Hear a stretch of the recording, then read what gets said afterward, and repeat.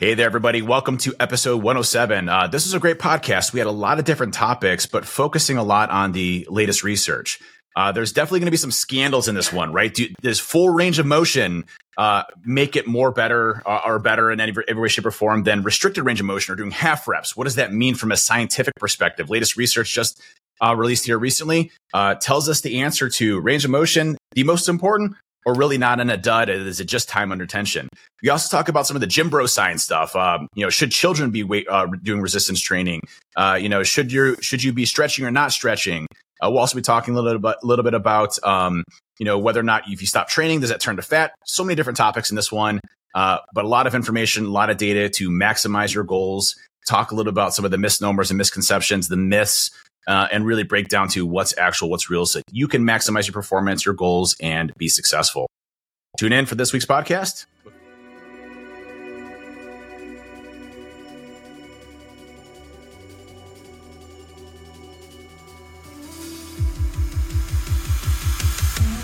You know that there has had to have been some sacrifice, whether it's time or nutrition or whatever it is. Recording of myself talking about having a relationship with my chest.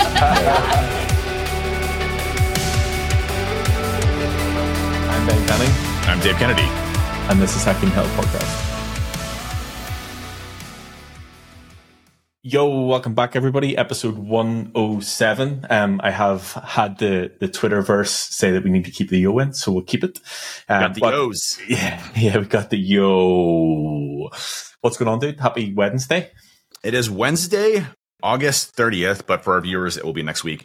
It'll be September in the future. Yeah, it'll be September. It'll be in the future. So we're actually talking to you from the past, not the future. But no, things are good, man. I just got back from Houston. I had a business meeting out there, and looking sharp at your business meeting, dressed like an adult. Thank you. So I found this guy that. So I for those that don't know me personally, I have a horrible sense of fashion. I would rather just wear cutoff t-shirts and gym shorts. In fact, we had an ISC Squared chapter meeting here, which is a lot of business folks that come here. We have all these different meeting events at the Trust Tech headquarters, and everybody's in polos and kind of like half suits and things like that. And I came downstairs in literally gym shorts and a cutoff t-shirt, Noble t-shirt, just to say hi to everybody. So that's how I prefer to roll. But I found this guy that's awesome in the Cosmo. There's a clothing store in the Cosmo, and this guy Anthony dresses very well. And I was with Aaron, and so we ended up buying a couple suits out there. They tailored it for me and then shipped it out. And it's funny because my meeting was Monday, and FedEx got delayed with the shipping, and it said it wasn't going to deliver till Monday night. I'm like, oh man, I'm not going to be able to wear my new suits. But then it showed up Saturday evening. I was like, oh sweet, here we go. But I didn't have time to clean it, so it smelled like the Cosmo, which is like cigarettes and perfume. So I was like, all right, so I'm gonna have to cover this up pretty well. So it was a lot of fun, but good to get back in. All my training's been going really solid. The one other thing is Tesla just updated yesterday, and it allowed full self-driving, which has been freaking me out, man. That thing's insane and insanely cool.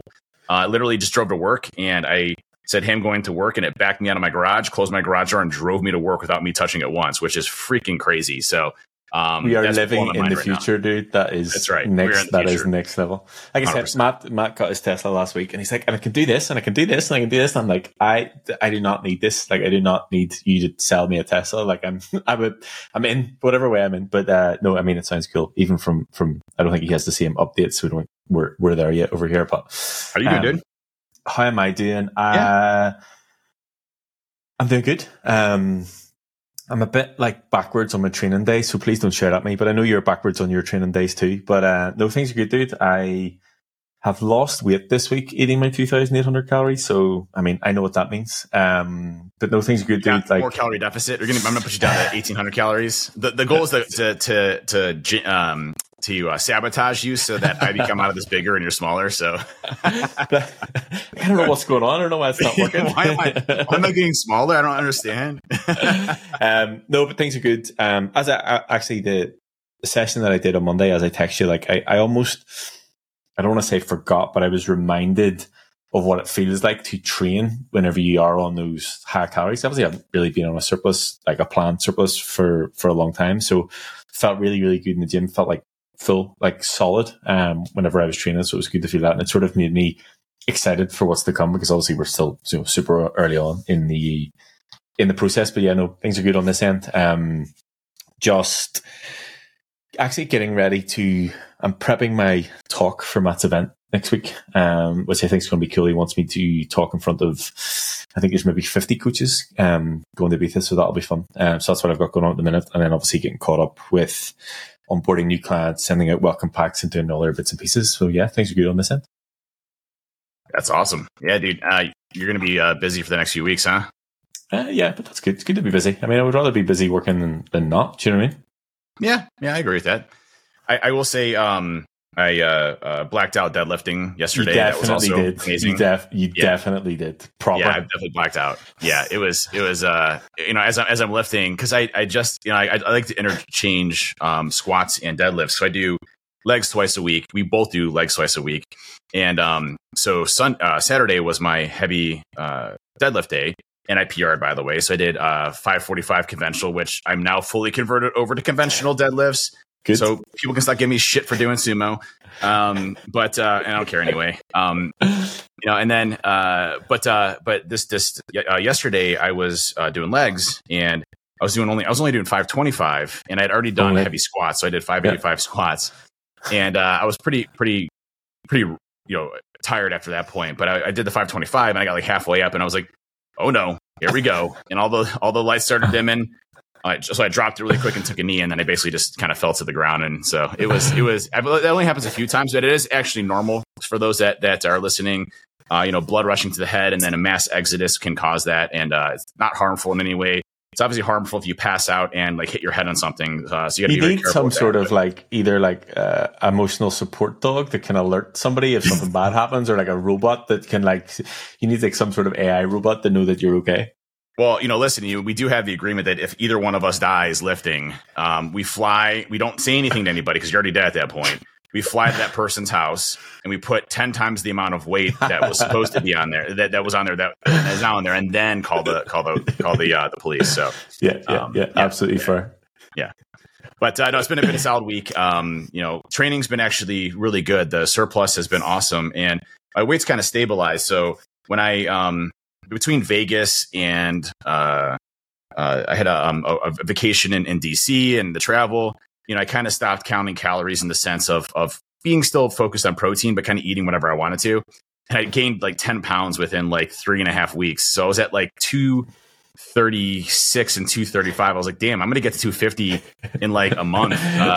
So obviously completed ready for a cut. 8 month ball cut down to a month. But it was good because, I got right back on consistency again, and I'm sitting at 231 today. So normalized the balance of the weight, and did lose a bit of pounds, which is good because, you don't want to be packing on that much weight in a bulk cycle. You want to be balancing that with muscle, which, again, our bodies, produce 1 to 2 pounds of muscle per month on a maximum. Those conditions are all perfect. You're gaining 1 to 2 pounds a month. So, having gained 10 pounds in a month is not muscle. Not optimal. It is not great. This morning I was 215. So I have a much greater distance to go from you to 240.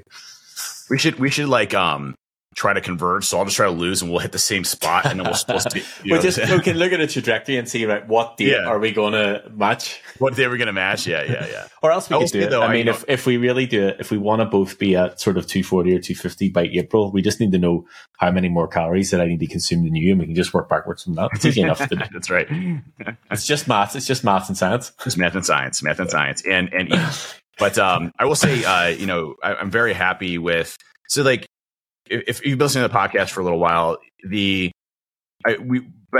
Ben and I have been on a deficit for a little bit to kind of get a decent looking physique, while we're out in Vegas and while we're on vacation and in the summertime, which is, kind of a nice ebbs and flows, right? So in the wintertime, become a grizzly bear, eat as much food as you need to gain weight and to pack the muscles on, and kind of shave it on a deficit.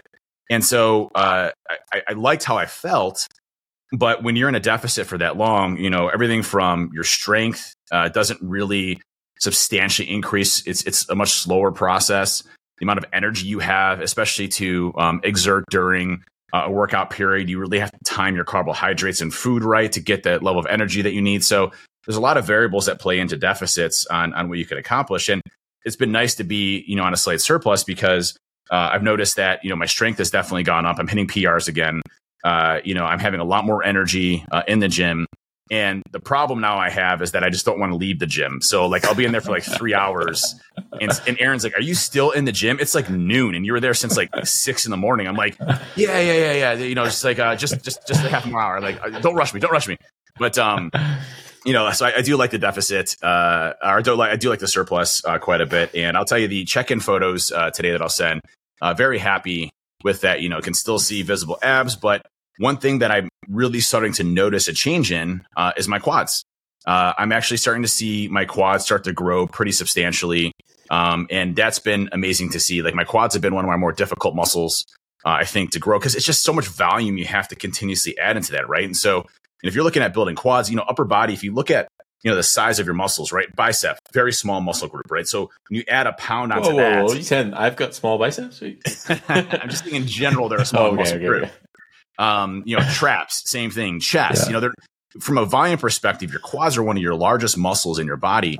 And, to develop and to build those and to grow those takes just a long time, a lot of progress. Same thing for back, by the way. Back takes a long time to build out. And so being able to start to see some of the progress in the quads and like, you can see when I'm doing like the hack squats, the separation, of the quadricep and the hamstrings and the glutes and kind of how it's all coming together. Really cool. So I'm very happy with checking photos and, weight's still at a good nominal level. Energy's a good level. Excited about it. I want to talk about the check-in because you delivered your first check-in feedback last week and I did my first check-in with you. What a fucking weird experience that was for me. Yeah. You must have done yours back to back as well. Like you must have, I don't know whether you did my check-in feedback first and then your check-in, but you must have done them back to back. But I will say that you did a very good job. You delivered it well. You gave me the sort of positive reinforcement and told me what we needed to work on and then move forward. So it was good job on your first check-in feedback. Thank you. And I'm looking forward to this one as well. And then we're going to start doing I think we should start doing the rate who won, the week based off of that. So we'll submit, the stats from each one. And everybody can kind of judge, who won that week, and we'll have like a little voting, thing. Ben emoji. What I want to know is, number one, I don't know how you've managed to turn you coaching me into a competition. Number two, you're also going to be in control of it. So I'm going to have absolutely no idea, like whether I've actually won or not. You're like, oh yeah, Dave won again this week. I'm like, oh right, okay, what the fuck? I will play fair. I'm not going to cheat. I have both best interests, and I do genuinely want to beat you in this. So, I mean, in a legit way. So, okay. So what is beating me? What does beating me look like? Well, so what'll happen is, this is what I'm thinking, and totally up for interpretation, but my goal is that, we would submit our a modified or short check-in video for that week. And we'd show the stats for that week. And if we're comfortable, progress photos, I think would be a good one. I'm not sure if we'll do that or not, but it's up to you. I'm comfortable at the minute, but maybe in like 3 or 4 months. I was about to say, like, just getting a little more bulky. I'm a grizzly bear. I'm like, I don't know, man, maybe not. But then we'd have in this separate channel, each week I'll put a new vote up. For who wants to vote for that week, and then whoever gets the most. Son had Dave emoji, or Son had Dave emoji and Ben emoji, right? Yeah, absolutely. So and then we'll vote and see who ends up winning that week of the progress and who put the most amount of effort into their check-in in their week, and then we'll go from there. So if you miss one, obviously that's going to be a negative. If you don't hit your steps, that's a negative. You go over your calories, that's a negative. If you talk too much shit on the podcast, that's a negative, so, it'll be a good competition between the two of us. And that's fun. I love the gamification stuff. I think that's really good to keep things moving, right? Yeah. Agree for sure. One last thing I want to touch on before we get into it. Obviously I've got the Belfast event. You haven't confirmed whether you're coming or not. You don't need to tell me now live in the podcast, but, I had the call with everybody on Monday, and ironically enough, this has probably been the most difficult one to coordinate, and obviously it's here. It seems to be much easier to coordinate things US based. But I messaged Helmy on Monday morning. Helmy's going to come down and help me coach. And maybe a bit backwards, but I was like, what do you want my clients to get from you coaching them? Not like what I want from him to be there. And I'll quote what he said. And it made me excited for it. It made me excited for me to what that will provide for them. Yeah. He said, my impact is change their intent around training, think more, be more present, think beyond two-dimensional training, change their thought process for them to walk into the gym with a different intention than they did when they originally came to Belfast. That to me, like, you've met Helmy, so you'll understand it a bit more. I think that you can look at him and have a sort of thought about what type of person he is, but whenever you get to meet him in person and have an understanding of what he's actually like in real life, I think that I'm excited for everybody who's coming into Belfast to experience that side of Helmy as well. So that's the other thing I'll be doing is planning out the Belfast event. The amount of protein bars and treats and protein shakes that I have in the kitchen is definitely enough to keep us cool. That's awesome. I mean, dude, Helmy is a big boy. Is a big boy, but he's also, you know, like anything, anything like your preconceived notions of somebody when you first meet them. I mean, he's a teddy bear, right? Really nice guy, super humble, funny. I mean, listening to frickin', you know, Cyndi Lauper, you know, Cher, you know, whatever during workouts, and he's sitting there violently, you know, deadlifting 700-800 pounds while listening to, you know, not Beastie Boys, but like Backstreet Boys. You know, it's just like, all right, man, like who is this guy that I had in my mind and my image? But you know, I think that's what I like most about like this industry is that the health and fitness industry is that most folks that, you know, look like that are just the most humble people that want to help and explain how they've progressed and how they've you know, changed their lives and how they've been able to accomplish what they've done and be able to share that knowledge. And Helmy is such a humble guy. I mean, it was so cool to be able to drive with him and hang out with him, all that good stuff. So even when we met Jared Feather, the guy that we met in Dragon Slayer, the day that I saw him, the day after I think, in Torture Gym in Vegas, Randy was sitting beside me, and like, he's a big fucking dude. And Randy was like, "You're a big dude," and he was like, you know, he's like, "Oh yeah, you know, but you know, I find what you guys do more impressive." And I thought, like, how humble of him to say that. You know, I don't want to say it's easy for him, but that's obviously his life. But he recognizes that people that it's not their life who are making the effort to change and sort of overcome the challenges that is potentially more difficult. So exactly like you're saying, you know, they are nice, polite people willing to share information, and you know, it's cool to sort of see that and not have that, you know, I guess, stereotype in your head. Yeah, I mean, you know, when you see a big person, you're like, oh, that person's going to be, you know, like a ego, maybe like a jock or, you know, whatever. But you know, it's cool. I mean, I think those preconceived notions are fine, you know, because there is a lot of bad ones, you know, out there. But at the same time, I mean, you have so many amazing people that I've been able to meet. That you know, you surrounded yourself with as well, and people that are just really great, humble people that, you know, are just trying to help other people out too. So Helmy's going to be some great. Your vibe attracts your tribe. Yeah, exactly right. You know, basically being part of your tribe. Yep, for sure. Yep. Right. Will we get into it?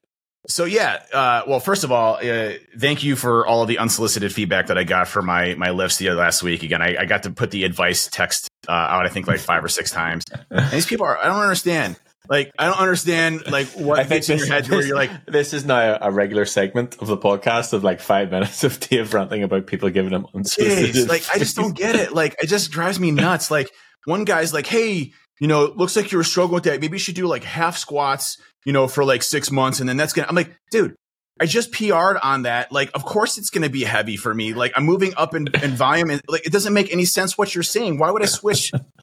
I just don't get it. Just don't get it. And he's like, well, then, you know, you should look at maybe doing, it's like jump squats. I'm like, no, I'm not. Yeah, hold on. I'll do 500-pound jump squats here. Let me see how many of those. Yeah, let me see your video of you doing. And then one guy was like, hey, I deadlifted 605 when I was in college. The guy's like 50 now. He's like, so I recommend this. I'm like, yeah, okay. Like, you got a video of you doing it when you're in college? Well, no. I'm like, okay, well, I'm like, here's the advice that TXT. You know, I just listen. I appreciate that people want to always like opine and help others out. That's not what I'm saying here, right? But you know, the advice that you're giving people has no contextual background of the person, what they're struggling with, what they have struggled with, do they have a trainer, you know, all of these variables that come in. And so when you give this advice, this is, again, I apologize because I think I've said this every single podcast for a couple of days, but you know, when you give advice, you know, you're going to confuse the living hell of that person. And most of the time it's going to be bad advice. And some of these advices are crazy. Like, like someone had asked me, and this is actually a legit question, why don't I do, lower back squats, versus, barbell back squats versus high. And I just said, because I don't want to kill my back. That is my biggest concern. My erectors and everything else. I just want to be able to focus on my back being a stabilization effort, me focusing on my legs. Yeah, well, it's just cool when you do lower. I'm like, well, okay, it's cool. It's cool. Like, okay, it's cool. All right, it's just like conventional versus sumo. Like, why are you doing sumo? Well, because I like doing sumo. Cool, fantastic. It doesn't matter. So, anyways, I get off my high horse. But what we're talking about today, and this is actually parlays into exactly what we're talking about right here, which is, so I had done some really good squats. I did 400, 405 or so, really deep. Really solid. Did 425, 455, all good and solid. And I did 485 once. And, this is 45. It's a lot of weight that I'm putting on there. I'm very uncomfortable at that weight at this point. I haven't felt it yet. I don't know what I can do, what I'm capable of, right? Can I give you some form feedback? 100%. Not necessarily on your form, but I would feel more comfortable if you adjusted the safety straps whenever you're doing those squats, just in case. Sounds good. So they're a little bit too low is what you're saying? They're a little bit too low, yeah. Okay, no problem. Not your form, the setup more than anything else. Just in case. Well, we're pushing this weight. If I'm failing, I need to do it safely, right? Yeah. 100% agree. That's a good suggestion. Thank you. You're welcome. I will take your form feedback. Any form feedback you ever give me, it's always allowed, obviously. But with 485, I got some people shitting on me because I didn't go all the way down doing a massive, squat full depth. I'm like, I'm doing 45. It's the first time I'm feeling this weight, since I've broken my ankle. I'm making sure I'm not going to die. So let me get comfortable with the weight. First port of call, don't die. Right, don't die. I don't want to die. So, but is that even worth doing is the question, okay? So the question is doing a squat that's 3/4 the way there less valuable than doing a squat that is, fully down, as deep as you can get? And, what we're taught and what everybody believes is that range of motion is the most important aspect, right, of movements. What's interesting is that there is some new research that came out, and this is out of the International Journal of Strength and Conditioning, which has done basically an article is published, Partial versus Full Range of Motion Resistance Training, a systematic review and meta-analysis. And what they did is they looked at muscle and hypertrophy growth and strength across their participants. And what they were trying to do is determine, hey, does full range of motion actually make a difference, or is it really time under tension? And you will hear this from a lot of bodybuilders where bodybuilders are like, listen, do half reps. If you can't do full reps, and even Jeff Nipper did a video on this recently where, he talked about doing half bicep curls once you hit failure, just, getting up this way. And so is it full range of motion, or that stretch, that motion that generates the muscle hypertrophy, strength, et cetera, that we know both from the short and fast twitch fibers? Or is it the time under tension that makes the most effectiveness for muscle building and strength? Can I give my input before we get into it? Because I don't want to say, I don't want to know if I'm right, but I'll how I think. So you'll know this because we've done it, and anybody who's been doing an in-person session. For me, the biggest thing that I want to get across is active range of motion. And the biggest thing that I'll say time and time again is getting strong in the muscle and not just getting strong in the movement. So actually being able to move the weight and contract the muscle properly for the most part. But if you come to the end of the set and you need to do partial reps or half reps or 3/4 reps or quarter reps or whatever way you want to do it, in my opinion, there is a benefit to doing that, because over time that will become part of your active range. So looking at the difference between what the full range is, as in what your body's capable of moving, versus the active range, as in where you can move and actually be in control. So for example, if I'm lying on a bench and I have dumbbells, I can bring them right down to here. It's like that's my full range of motion, but I'm not able to activate my chest at that point. So for me, the active range is probably about there, and I can contract my chest and come out of it. So for me, active range over full range, and partial reps whenever you start to struggle towards the end. Listen, I think there's the science of this, right? But there's also what allows you to do this, and proper form, positioning, and range of motion is important, right? Because, I mean, that's how you feel muscle contraction. That's how you know when you're stretching the muscle. And that's also how you prevent injuries, right? Mm-hmm. So if you're just doing half ranges and you have poor form, well, you're probably going to get injured. However, the thing is, let's just say you have good form and technique and you understand it. Does a half range of motion, i.e. only coming up a little bit on a bicep curl, not all the way up. So we're always taught, go all the way up, keep your shoulders tucked in, go all the way up, right? Go all the way up. But does this half, if you're looking on the thing, it has half, does that have, which one is more beneficial?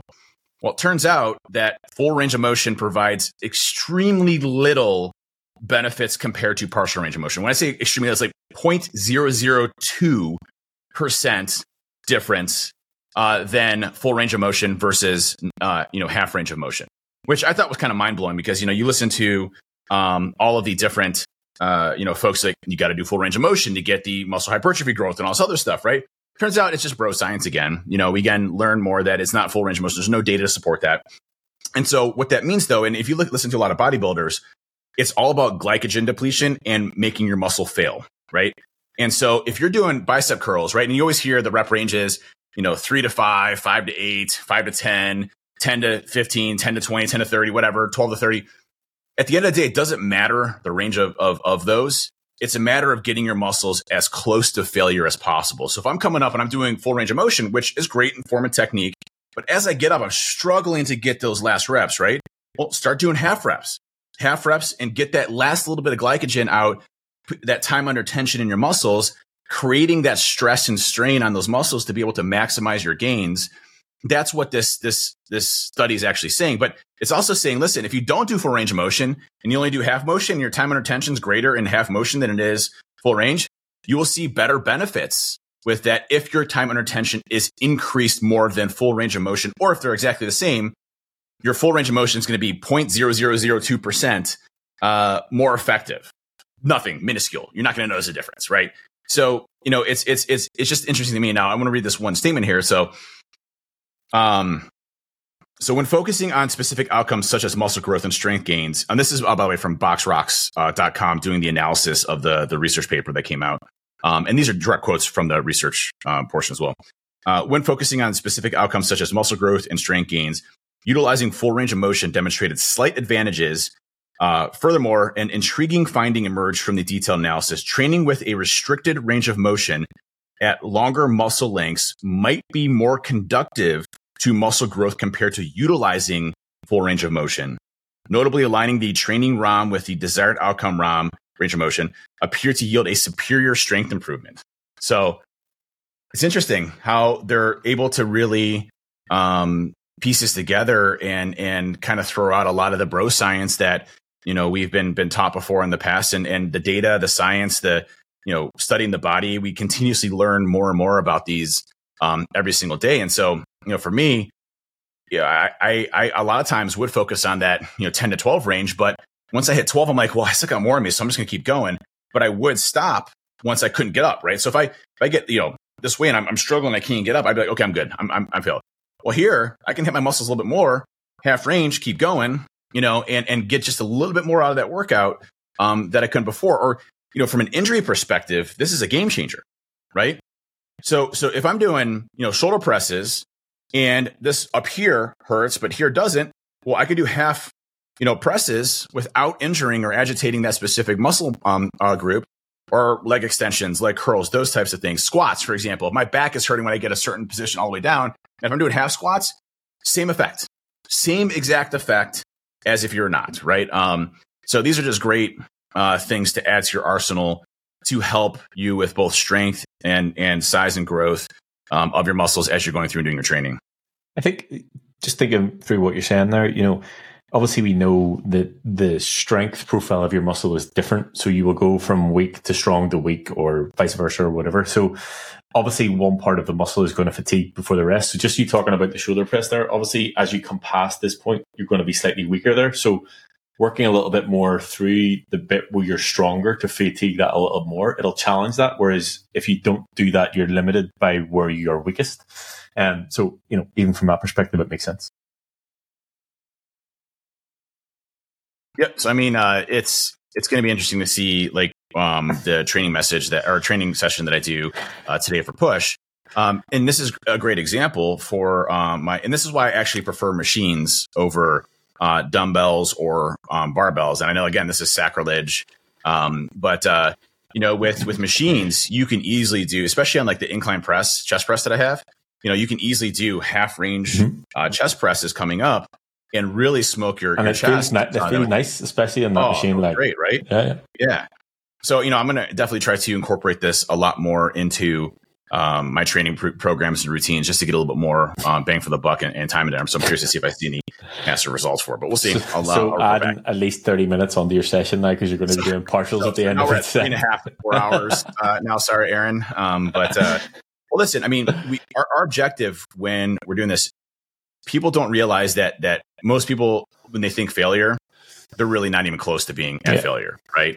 I mean, you literally should be violently shaking if you're at failure. But our goal is, we don't have to get to failure every time, but as close to failure as possible will yield the most results when it comes to muscle growth and hypertrophy. Depleting those glycogen stores, putting your time under tension in place, the amount of volume is really important. And there's a lot of bodybuilders, that are out there, iconic ones, all the way to new age, that, I mean, they attest to just massive amounts of volume and not a lot of weight, right? Just by burning themselves out to failure, they're able to get the size and volume that they're able to accomplish with that, versus kind of the powerlifting mentality, which is going to be predominantly on strength. Now, again, I like the blend. I like being strong. I like being big. So, I definitely try to focus on high compound or heavy compound movements at first, switching out to burning the muscle out in failure as I go along. Just an example, yesterday, I couldn't walk up the steps. That's a good example of failure, right? I mean, my legs are shaking. Still not got an elevator put in the gym? Right? I need to get that put in. So, anyways, good example there. I think a quick note on failure there, because I think that we talk about this a bit willy nilly. Like, don't go into the gym first day and just push everything to failure. Like, it is a learned skill.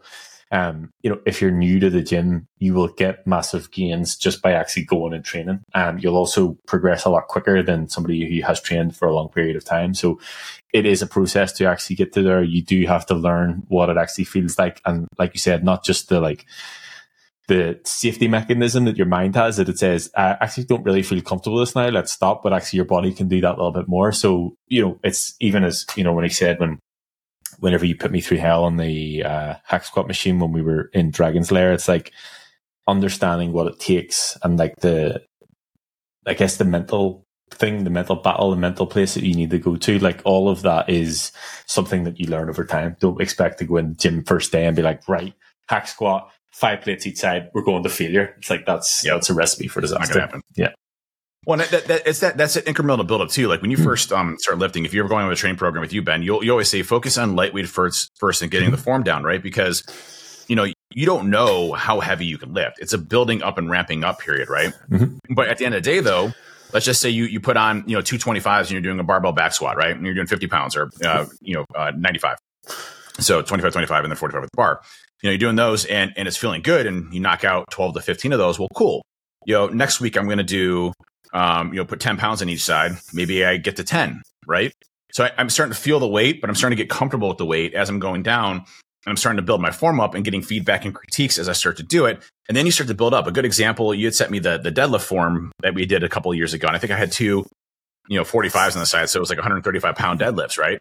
And, but I was just starting off getting form, technique, everything else. And now I'm close to the 600 mark on deadlifts, right? So it's that gradual progression and increasing, but you always want to try to be increasing your weight once you have good form, because that's what's going to allow you to blow through plateaus and also get you the desired results. Again, slowly 1 to 2 pounds of muscle per month over time. But you should always be shooting for, either volume increase or weight increase. So either amount of reps, amount of sets, or the amount of weight that you're putting onto those in order to maximize your goals and objectives from a strength building perspective.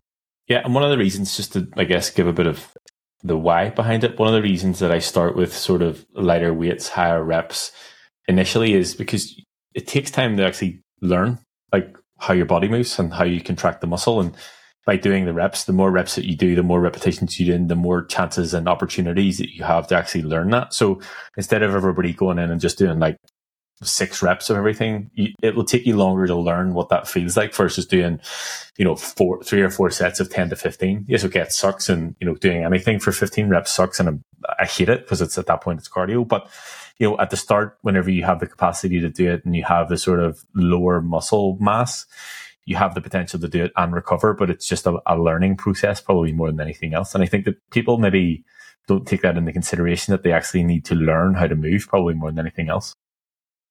Yeah, it's crazy. Like, for me, when I'm doing certain ranges and feeling kind of the weight itself, and when I do a new set of weight, I'm very careful on how I do it. Now, I still rely on my form, but at the same time, like, do I know that that's a weight that I can handle? Especially for things like squat, very scary. Squats are very scary to me. Deadlifts are great because I can just put it down, right? Pick it up, put it down, pick it up, put it down. Very easy. Squats, you have a shit ton of weight on your back that literally some dude just died recently, from a squat. Obviously not practicing a lot of safety. So squats are really scary to me, especially for my back, my ankle, my legs, my knees. There's a lot of things that can go wrong in a squat if you don't have proper form. So, a lot of times when I'm coming down, I'm feeling the weight, I'm testing it and testing my body to see what I can do. And maybe I'm a little bit more reserved than I should be. And I should, test out the failure, get my safety straps up a little bit more and seeing, how far I can actually go down. If I can't get back up, then fine. But, to me, I have a little bit of reservation there. Now, what I'll say is that, again, back to bro science, everybody says, well, the back squat is superior to everything else. And the truth of the matter is, well, what's your objective? If your objective is strength, you're probably right. If it's coming to muscle fatigue, volume, and muscle hypertrophy, you're definitely wrong. The hack squat seems to be one of the most superior quadricep focused isolated movements that you can do. So it takes out a lot of the back support, although you still do have back loading, but the range of motion and the focus on quadriceps with hack squats scientifically has been shown.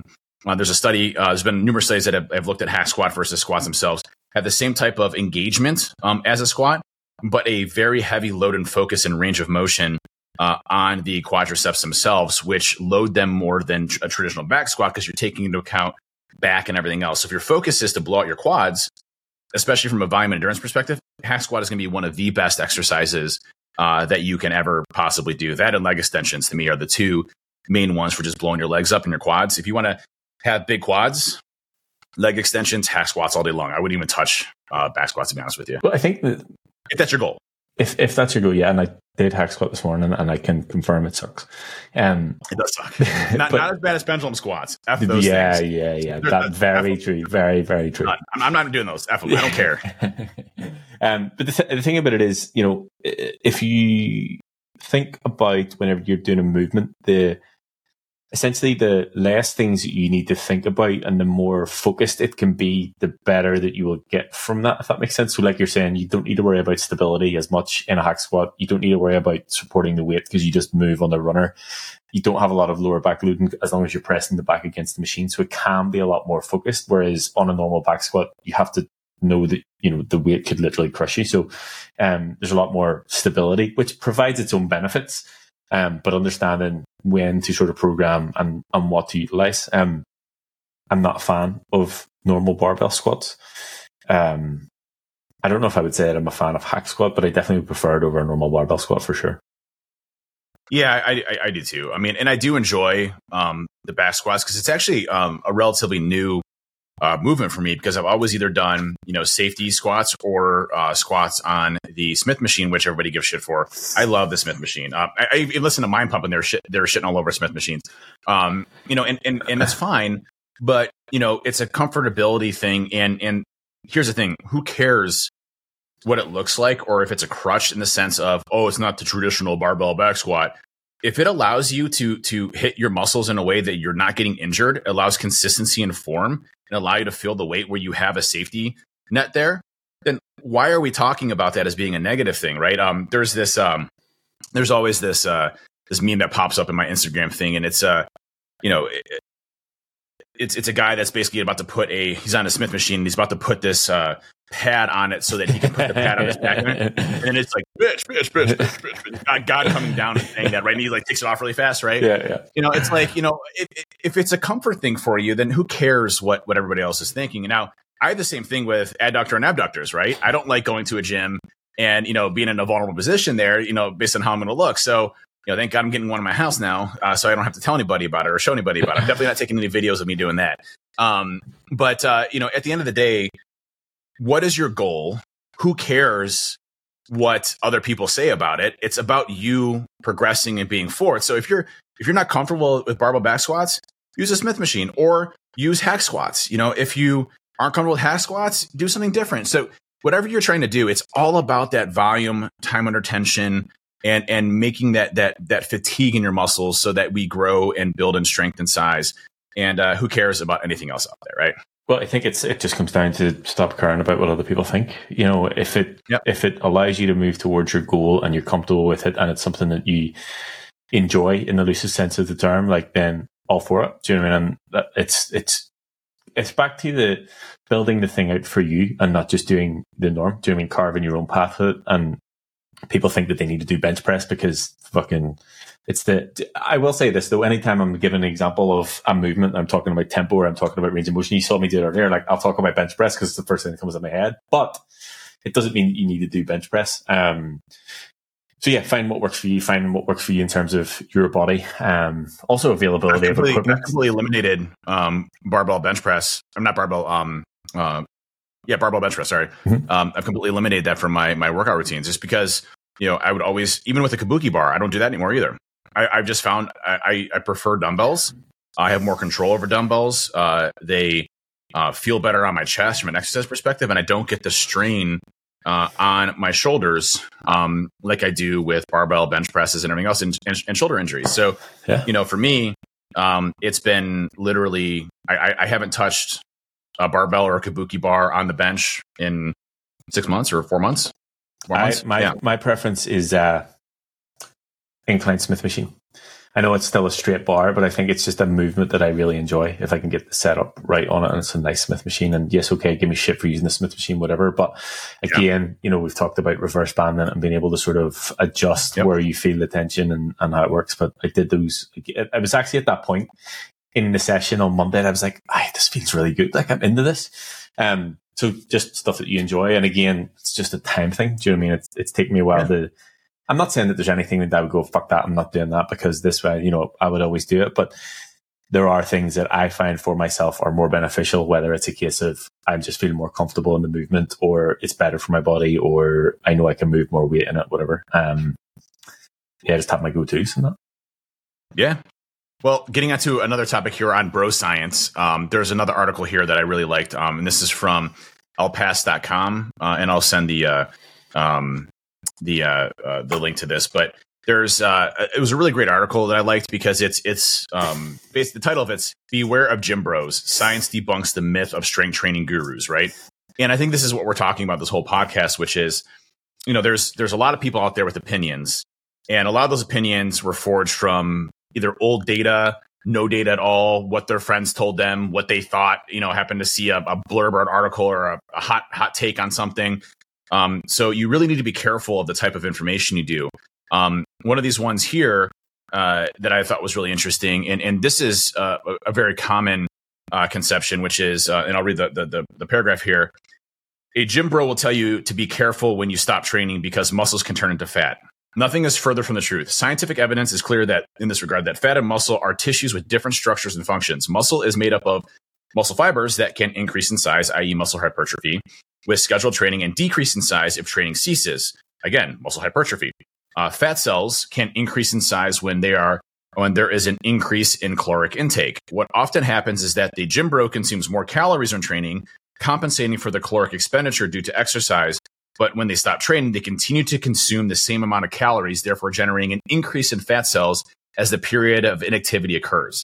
And this is just, I love that art. I love that paragraph, because it's all, at the end of the day, all we're talking about in fitness, if you want to lose weight, you eat less calories, or you burn more calories and you stay with the same kind of consumption, right? It's simple, thermogenics of our bodies. Our bodies have what we call total daily energy expenditure, which consumes a certain amount of calories a day based on our level of activity. And if we eat more calories than we burn, we turn those immediately into fat stores. And it makes perfect sense. Our bodies like to store fat because it's an easy 1-to-1 ratio of energy in our body. So if we have a month where we don't have food because it's a bad winter storm, or, there's no animals, we just suck at hunting. These are the things that our bodies will do to ensure that we can still survive as a human species perspective. Now, obviously it didn't, our bodies didn't take into consideration how fast we would evolve and have access to readily available food all the time, right? Didn't take into consideration Uber Eats. Yeah, it did not. Our bodies were like, oh man, Uber Eats just came out. We're good. Like, stop storing fat, right?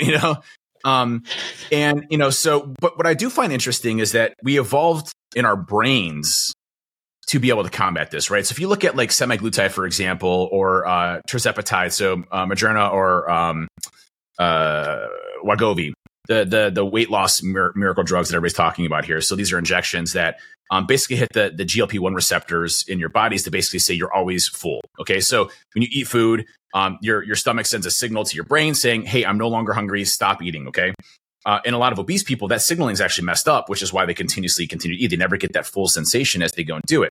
With those two instruction sets of the peptides, it basically sends those instruction sets up to our brain, basically saying, "Hey, we're full all the time." So while we didn't evolve biologically from a fat store perspective, we did evolve brain-wise to combat the evolution that we had in the amount of food that we can store. So I find it interesting that our brains are architecting ways for us to evolve because our bodies can't catch up with it and the food that we have out here. But I'm not saying you should just be, injecting these things for weight loss. You need to understand, less food equates to weight loss, more food equates to weight gain.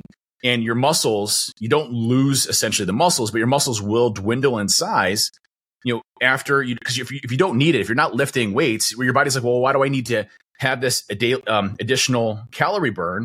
I'd rather put that, to fat stores and have less calories so that I can live longer, right? It makes perfect sense. So if we're not lifting weights, our bodies are like, well, I don't need to lift weights anymore. It's not part of my daily job or my routine to support my tribe, to support my community and my family, to go out and forage for food. I'm good. So I need to shrink down my physique and my muscles, and which is going to thus turn down my calorie intake. The more muscle you have, the more calories you burn.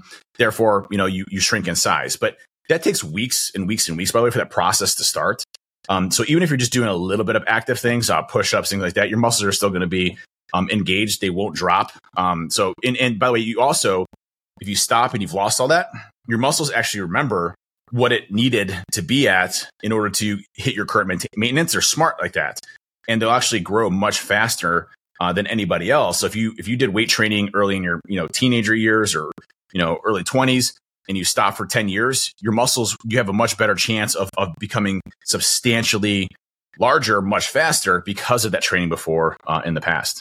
Well, my question is, if you're not lifting weights, what the fuck are you doing? Why not? Right. Yeah. I mean, the amount of times we've talked about the benefits to the longevity of your life, like why are you not lifting weights? Do you know what I mean? The secret to your muscles not getting smaller and your body going through that process is just continue to lift weights. What's crazy is how the science is really shaping around resistance training, and that resistance training is being shown in multiple occasions of being so much superior to longevity than cardiovascular training. You are still working out your heart. You are still working out, blood. You're adding bone density. You're adding muscle mass. You live longer, right?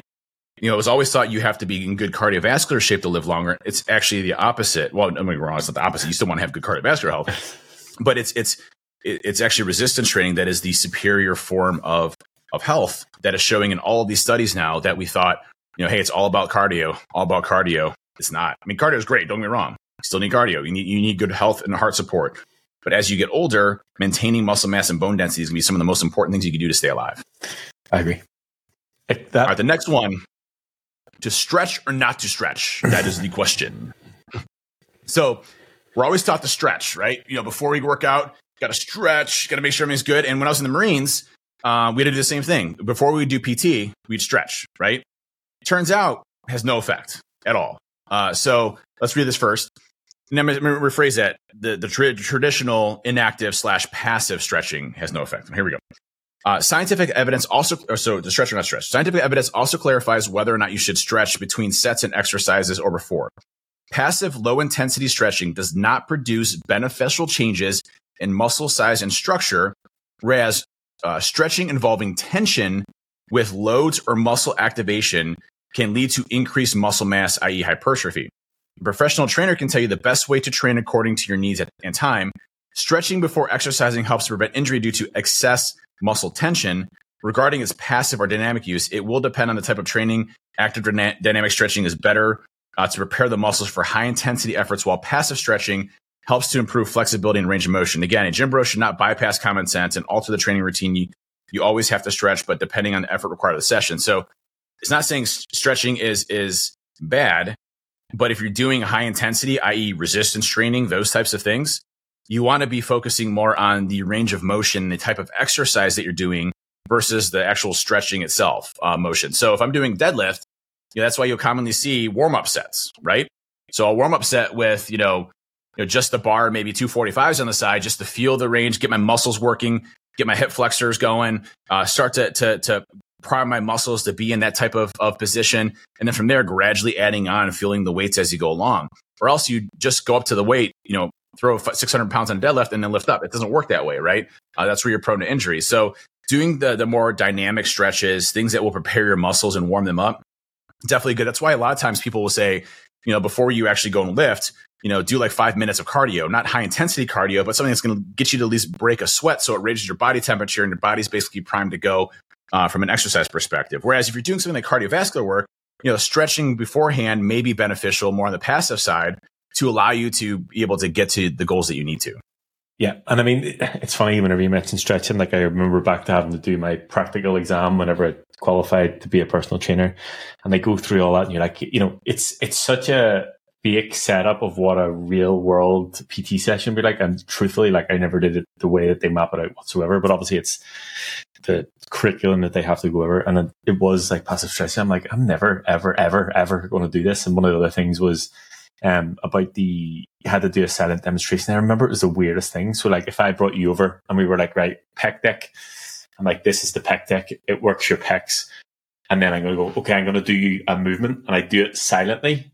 And then I talk through it. And I'm like, what the fuck sort of reality is that? Like, who is ever going to pay me money to do that? To like be silent on the machine? It's the weirdest thing. But anyway, yes, in terms of stretching, I think this is why I prefer warm-up sets. So yes, you can do a small amount of cardio to warm your body up. Like warm up is to essentially heat your body up so that, you're not prone to injury in that way. But I prefer warm up sets because not only will it get the blood flow in the muscle and sort of prime the muscle for the movement, it will also like signal to your central nervous system that, okay, this is what we're doing now.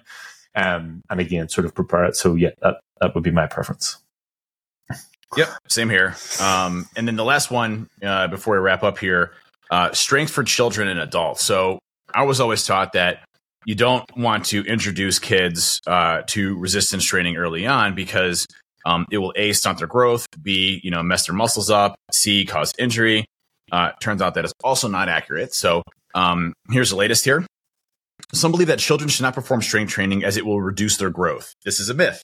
The American Academy of Pediatrics released a 2008 guide on the benefits of strength training in children and adolescents, and there's been a number of other reports and research observed in this as well. The report observes that strength training improves children's muscle strength and reduces injury as long as the exercises are supervised by professionals in physical education classes and extracurricular activities. Finally, we must not forget our elders. It is commonly believed that the older someone is, the less strength training they should be doing. Strength training has multiple benefits for your health.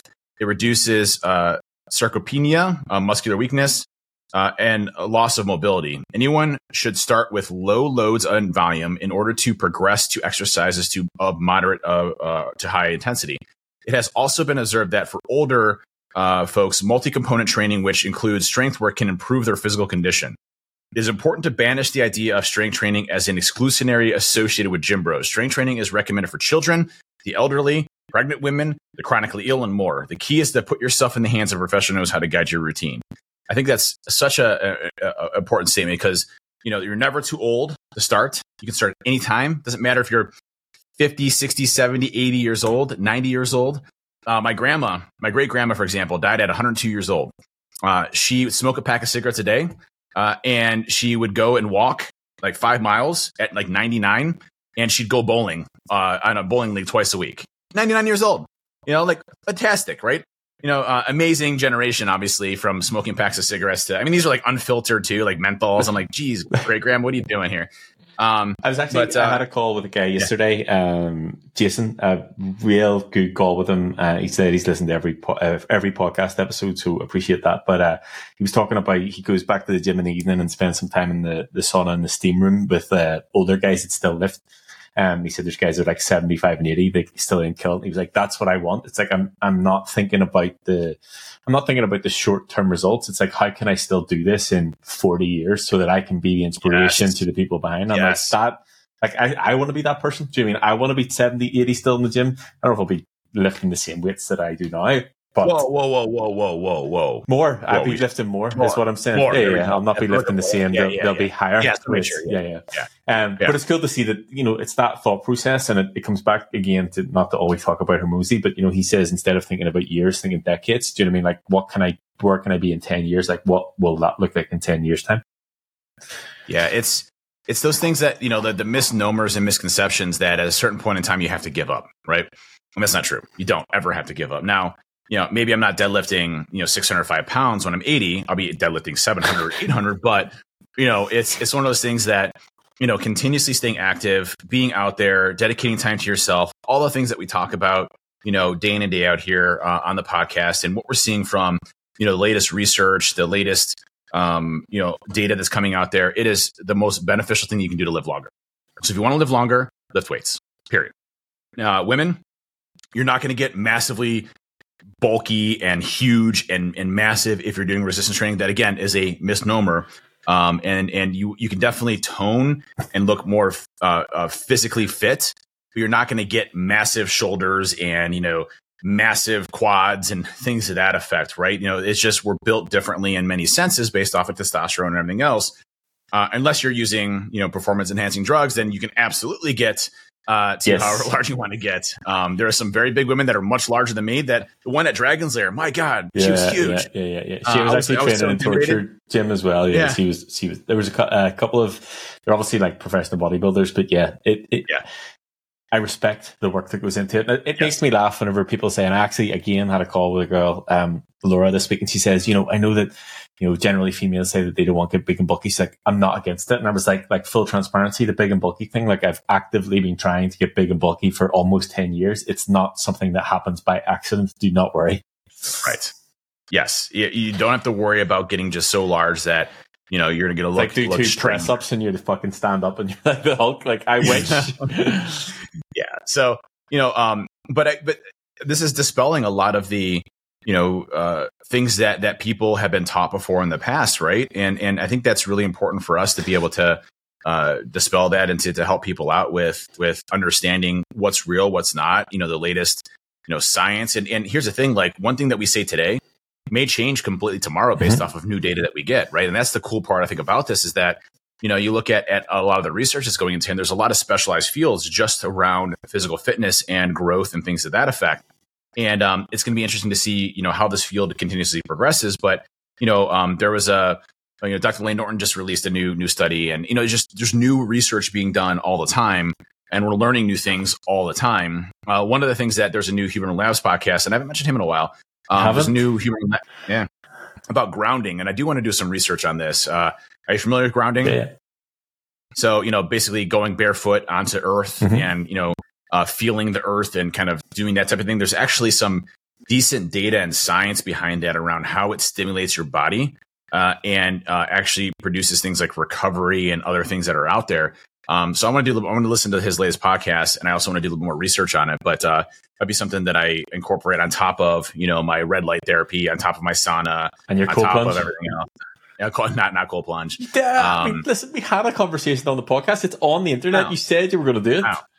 I know. I'm kind of backing out though. Like, well, again, I tell you this, in the coaching competition, the thing that you said you were going to do is cold plunges. So every day that you don't do one is a deduction in points from this moment forward. No. I think I never said. No. We don't decide. We'll let the audience decide. So anybody who's listening, Anybody who's listening, please let us know. Please let us know. Points for cheating. Please let us know that we think if Dave doesn't do a cold plunge every single day, it's a deduction in points. Are you just cheating because you're worried I'm going to beat you? No. I just listen. This is the way it goes. I'm the coach. Well, listen, hey, another great podcast, and a lot of good stuff that we ran through. Again, our whole purpose here is to help the community. And I will say this last week, I don't know what it was, but this last week, I have seen so many people share their stories, new stories that I haven't seen before about weight loss, about changing their health, and really what we've been able to accomplish. And when I say we, it's everybody listening here. It's everybody sharing their stories. We're just a mechanism providing and facilitating it. But, you're all out there doing the work, keeping people motivated, bringing people in, preaching about, hacking your health. And we're so appreciative of this community and everything we've been able to accomplish, especially in such an industry that is focused on lack of sleep, alcoholism, just tearing our bodies apart and not caring about nutrition and food. It's great to see folks of all ages be able to have a resource and people in the industry that have had success with this where we maybe have failed so many other times. And this week, man, there's so many different stories. Hey, I lost 70 pounds, 80 pounds.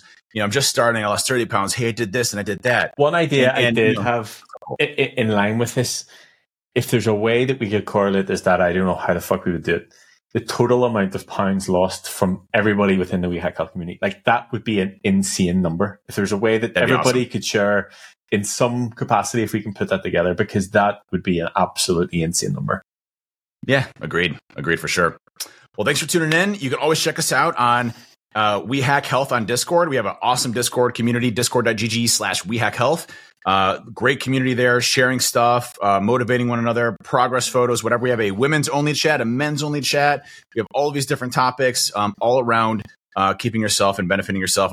We have a chat on supplements. We have a chat on TRT, which, if you've listened to last week's podcast, I'm now, co-owner of IamHRT.com. So if you're interested in that type of stuff, not trying to do a promo here, I guess I could or whatever, it's our podcast, but I really believe in it. I think that's a big important thing. I'm excited that I'm part of something that is helping people get better with their health and life and correct things where our medical system is failing. So I'm really excited about that one and about what we're doing here, but we'll catch you next week.